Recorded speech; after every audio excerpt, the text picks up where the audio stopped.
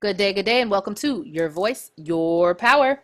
I am Anika Wilson, and I have with me a licensed therapist, which you guys know I'm excited.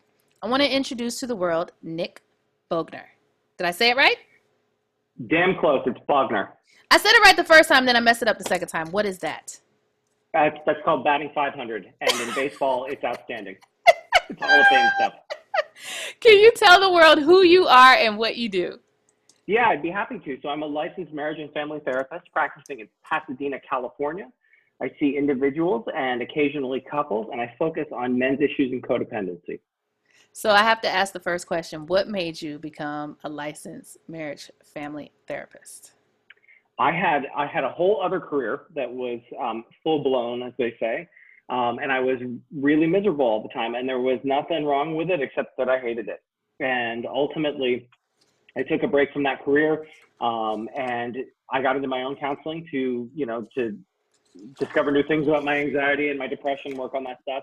And in the midst of it, I was bemoaning not having a career to work on because I had abandoned this other one and was working in restaurants. And my therapist said, "Did you ever think about doing this?" And I said, "Absolutely not." And then we didn't talk about it for 6 more months. And then she brought it up again and said, "Hey, I know I mentioned this like 6 months ago. Did you ever think about being a therapist?" And it wouldn't have even occurred to me that I could do it at all. But I was interested, and my wife thought it was a good idea. And so I attended an open house for this school, Phillips Graduate Institute in Chatsworth, California. And instantly, like a bolt of lightning, it was like, this is the conversation I want to be involved in for the rest of my life. Like it was one of those moments where I just knew. I didn't even visit any other schools, and it was a terrific decision. So once that ball starts rolling downhill, it kind of takes care of itself for the most part. But I have, my misery in my old career and my therapist to thank for that transition. Isn't it interesting how we commit to something early on and then we find out that that's just not it? Oh yeah. Oh yeah. Well, I mean, it was the best option at the time, but part of that was not knowing that I had other options, and I think that was a part of it. And I think so many of us Yes. struggle with this is not having a clear idea of what an option even is. My dad was a therapist, and it would never have occurred to me that it was an option for me to No, be a that's therapist. just hilarious. That is Yeah. that's absolutely hilarious. My mom was she has a master's in social work, and I did everything in my power to not follow her footsteps. So I went the roundabout way, and then she got her PhD in anthropology, and every day she's turning me into an anthropologist. And I'm like, I'm not doing it. Wow. And now I'm in She's developmental powerful. psychology, and I'm like, I just literally went about it the long roundabout way, and I'm still fighting and Yeah. kicking and screaming. But it's interesting because I finally realized yesterday, I'm like, it is what's instilled in you. Whether Sure. you know it or not, it's indirect. And it goes right back to our morals and values and the staples, our fundamentals. And not to mention, I think it gives you a appreciation for it. Oh, yeah. Well, and speaking to the thing about morals and values, that's one of the things that I like the most about the work as a therapist is that it is informed by my values, which I didn't know going into the field that it would be. I think there's kind of that trope of the super neutral therapist who just listens and just writes things down. But it Yes. is clear to me more and more that our values have to be a part of the work that we do with people, and that our work with people is enhanced by our values, and that our lives are enhanced by examining that in ourselves. Exactly. And they evolve with time. And even you Yeah. learn from your clients. It's people don't understand that we as therapists understand what a therapeutic relationship is. But people do not understand that therapy is a relationship. Yeah. Oh, yeah. Yeah, It's and it's healthy or unhealthy along the lines of whether that relationship is healthy or unhealthy, right? exactly. And I'm listening to you because you're the second one that I've had, your second therapist I've had on this week. And you have a specialty. And I think a lot of people don't understand that either. So can you break that down for listeners? Because a lot of people are struggling. They don't want to go to therapy, but I need you to educate. I like to use this as an opportunity to educate on why you have a specialty and what a specialty means in therapy. Yeah, well, so there are a few different kinds. Some people come to it with a real seriousness in terms of the research and training that they bring to it. Some people come from a theoretical orientation, like I'm a cognitive behavioral therapist. I've trained at the Albert Ellis Institute or whatever it is, and then some people come to it from a place that's a little more personal. So my focus on men's issues comes from having been a man person who landed in therapy and didn't really know how to do it and didn't know how it worked. And ultimately, gratefully, the first therapist that I ever saw was a really terrific fit, and she helped me sort of to understand the process and to alleviate those symptoms that brought me into the room. But if you're not as lucky as I am to have that wonderful of a formative experience, and you don't come from a family like I do where it's pretty okay to have your feelings, you might not really know how to experience therapy, and it might be scary as shit to go into a room. Sorry, can I swear on this podcast? Go for it. Is that a go for it? Okay. I'll keep it clean. I'll keep it peachy. It might be really scary to go into a room with a stranger who just says, yeah, tell me how you feel about things. Tell me all about your life, and I won't tell you anything about mine. That part. A frightening proposition. So that's what I bring to a lot of the men's issues, is having been through that process of seeing it from both sides to help people.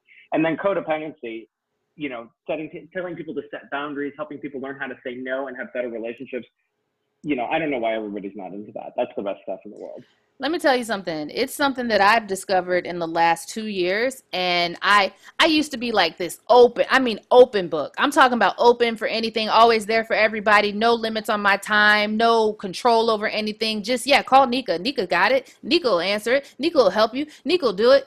And I finally got to a place where I was like, where can I run and jump off? Like, I don't want to die. I just want to disappear, just because I was overstimulated. I was like, this is just not okay. And of course, I knew what boundaries were. I knew how to teach the class. I did it at the treatment center all the time. But you never realize that it applies to you, because in helping professions, it's really hard to establish and maintain boundaries. Not the clinical boundaries. People get confused because they're like, well, what does that mean? Not the professional boundaries, just your own, even with yourself, having limitations on giving and depleting yourself in everything, because then your relationships fail, then your health fails, then everything fails, and it is a domino effect. And so I'm listening to this. I'm like, I have a man here that's talking about feelings, boundaries, and codependency. I'm like, yes, we got to ring the bell, y'all, because this is absolutely awesome. This is so cool, because we need more of that. Men need to know that it is okay to talk about it, and it is okay to feel, and it's okay to question. Most definitely. Yeah. I think we have a lot of silly sort of TV show therapist ideas that I'm hoping to dispel. The one that I always think about with a smile on my face is, do you remember Beavis and Butthead from the 90s? Yes. Yeah. No. Do you remember the guidance counselor? I never watched it enough to know. This sad little helpless guy who just was helpless against Beavis and Butthead, and he just was tone deaf and dumb and a terrible therapist. And of course, they ran over him because they were Beavis and Butthead. And I think a lot of people, a lot of men in particular, think that they're going to go into therapy and they're going to have this very soft-spoken, kind of boring, maybe a little dumb therapist who's going to ask them questions that they don't care about and don't want to answer. And in reality, the process of therapy is only talking about the things that matter, right? Like if we're sitting here BSing around and making small talk, then we're avoiding something, right? Yep. And I think that most people, once they try it, they really dig it. Yeah. And I'm happy that I'm seeing it more and more, because we do need to normalize it. Everybody needs a therapist, and we need to dispel the rumors, the stigmas, and everything that there's got to be something wrong with you. My own child said this the other day, and I'm like, who raised you? Like, where did you get that from? Because she's like, I don't need a therapist. I have you. I'm fine. Like, there's nothing wrong with me. I don't talk about my feelings like you do. I'm not like you. And I'm like, oh my gosh, like, can I kick her out? Like, what is wrong with her? And I told her, I said, that's exactly what's wrong with your body right now, because you're internalizing everything. And then I gave her examples of addicts and other people. And I said, this is the definition of internalization. It is not healthy. And it's not my opinion. Right. It's fact. It's theory. It's historical. It's medical. It's everything. And I think, I was talking to you, and I said, we need to build care teams. We need to have a team. We need to have a multidisciplinary team for ourselves. We need to have like a masseuse, physical therapist, doctor, specialist, therapist, coach, because I tell people you can have a therapist and a coach because you need to be working on different areas of your life and they Right. do different things. You need people to It's hold true. your hand. You need to have people that you look up to. You know, you need to have people that look up to you. You need to have this circle of life going on at all times. And it may not be comfortable to start. Like you said, people do have this perception that a therapist is going to sit there with a pad in their lap and they're just going to sit there and they're just going to look at you above their glasses and they're just going Like to a say, specimen, how does right? that make you feel? If I ever Hmm. hear a therapist say that, I'm like hanging up, I'm clicking the end button, can't stand it. That's my pet peeve. It's like if you say Yeah. that to me, that means that you literally read that in a book and you didn't learn anything else and you didn't take any additional classes. Oh no, I say that all the time. Don't say What should that. tell me what That's I the should say worst thing. instead? Because how do I Well, make you yeah. feel? How does that make you feel? It's so generic. Like you gotta like take even what they're asking, what they're saying, and repurpose it, or reintroduce it with like an action verb or something. Like, Okay. what were you thinking? Even that's better. You know what I'm saying? Because then how Sure. did that make you feel? We're here because we don't know how we feel. Like, Right. I don't know how it made me feel. Trapped, because you got to talk through it. So just how do you make you feel makes you kind of go backwards because you're like, wait a minute. It's almost like it's your fault kind of thing. Oh, Or, interesting. you know what I'm saying? Like, I don't know. Well, For me, I it do, but goes way back. And it was like the first therapist I had that was horrible. That's the only question oh, they ever asked was, and how did that make you feel? And oh how did yeah, that they make, were and just I'm just like, do taunting, you right? have anything else to say to me? Sure. For me, and I can understand why that would be super frustrating and super invalidating. A lot of the work that was done with me that I find a lot of men really benefit from is the work of learning to name your emotions because, we have as many as every other human being, but we often don't know what or where any of them is. And so I use the feelings wheel. I don't know if you've ever used this thing. It's this lovely graphic that's available The online. And a face. lot of times I'm asking, what does that make you feel? Because I want you to consult the thing and tell me how you feel, because that naming process might be really valuable, to the person's process. On the other hand, if I'm ever just punting the ball down the field, I hope somebody catches me and call. I mean, I hope they don't, but they can catch me and call me on it, and then I'll. Yeah, because I think a lot of people don't even know how it makes them feel. My daughter said to me the other day, she said, I'm 15 years old and you keep asking me questions about my care and I don't know how to answer them.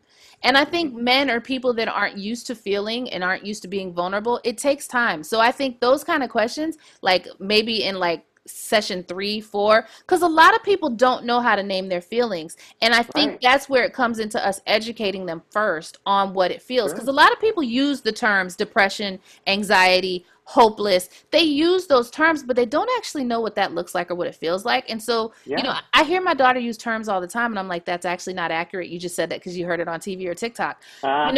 We really have to talk about what does it feel to, feel unappreciated or disconnected or whatever. Like we got to really like work through that process because I've come to realize that one of the reasons people are most misunderstood is because they're using the wrong terms. Oh, yeah.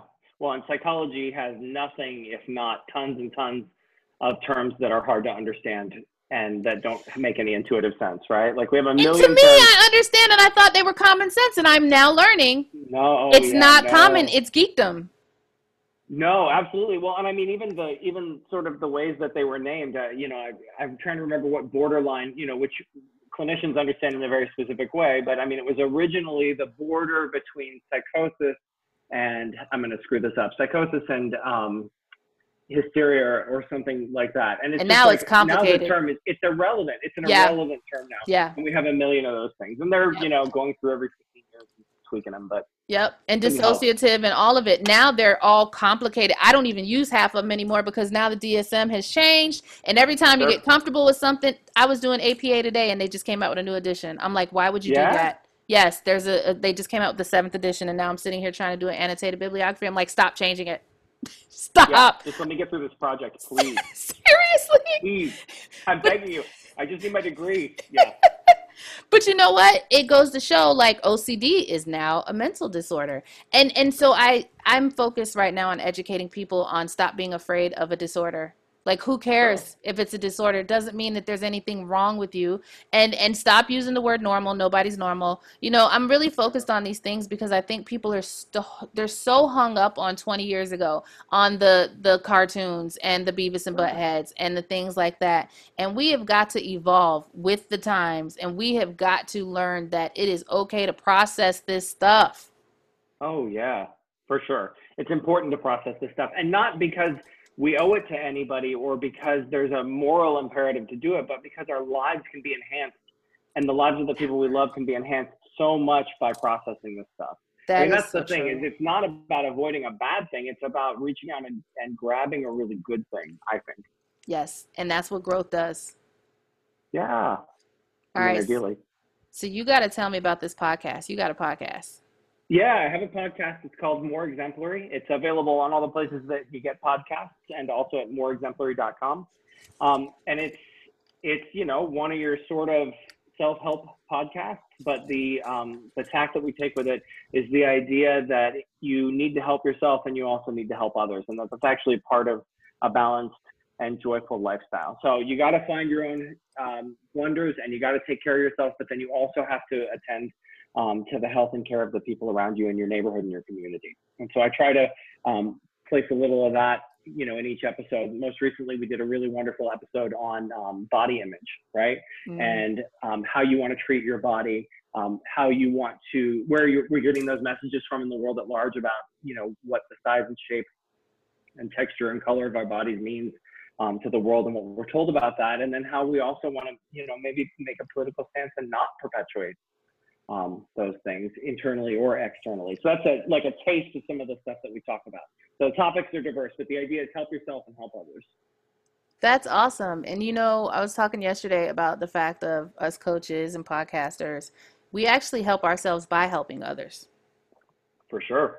It's a healing process. It's deliverance. It's evolution. It's profound. It's educational. Yeah. I think more Well, and people I need to tap into that. agreed. And I mean, for me, as a business coach and a networker, everything that you're going to get that's worth anything in your professional life, you're going to get through a relationship. You know what I mean? That's So right. rare is it that you find something on Craigslist and then it changes your life in this wonderful way.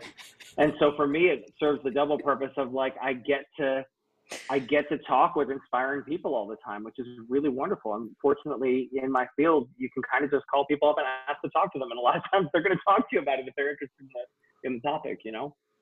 That is absolutely true. And you know, I don't know, I think that's why the field is so rewarding. You hear a lot of things about it. And I'm glad to see that the therapy world is changing, and that there are, you know, the ability to have the specializations and to really treat people. I remember I was raised by a single mom, and even when I went through my bachelor's and my master's, I there's nothing a LMFT could tell me, because I'm like, who Right. cares? Like, you know, the divorce rate's like 50%. Who cares about marriage, family therapy? It doesn't apply to my kind of people, you know, Yeah. because I worked in the prisons, and who's in the prisons, you know, just my life. It was just like, okay, like that doesn't work for us, or well, Mm, and not only that, but my culture, it's not really recognized. You know, we don't just up and get a marriage therapist. You don't, you go to right. church if anything, you know, and you Right. pray Yeah. You about don't it, or bring you other talk to the people into your, pastor. Yeah, you know, yeah. what goes on in this house stays in this house, all that great stuff,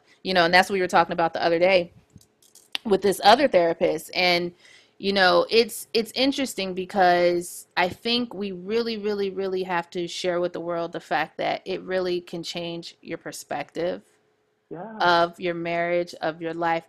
I had marriage counseling recently, and I did not agree with anything that this man said, Yeah. but it changed my life because he said one thing that resonated. And he said, you Mm-hmm. two come from two different cultures.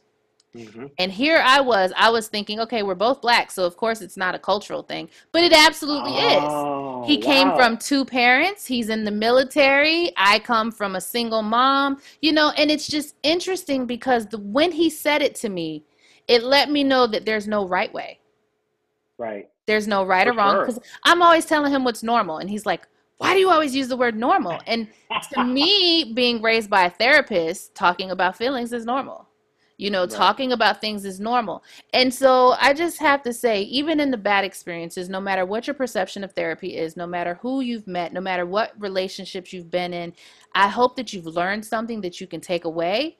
And I want to ask you, do you have any advice for listeners pertaining to all of this goodness that we are speaking to? And so I can get off my. Well,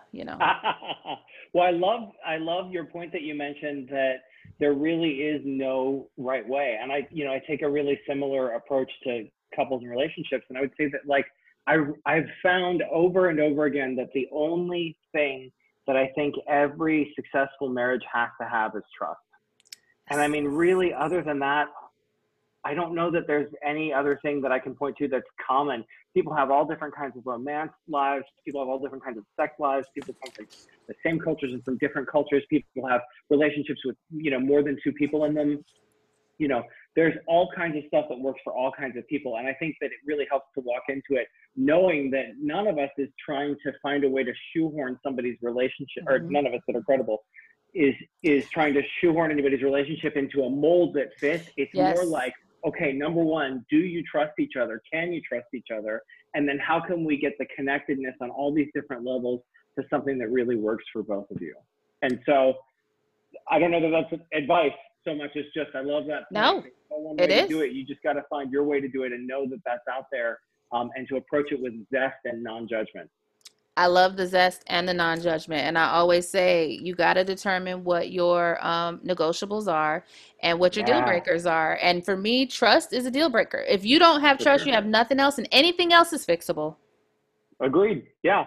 And trust is fixable too. It's just, it's like a plant. It takes a really long time to grow and a very tiny amount of time to chop it down. And, people do recover from it and they often emerge stronger.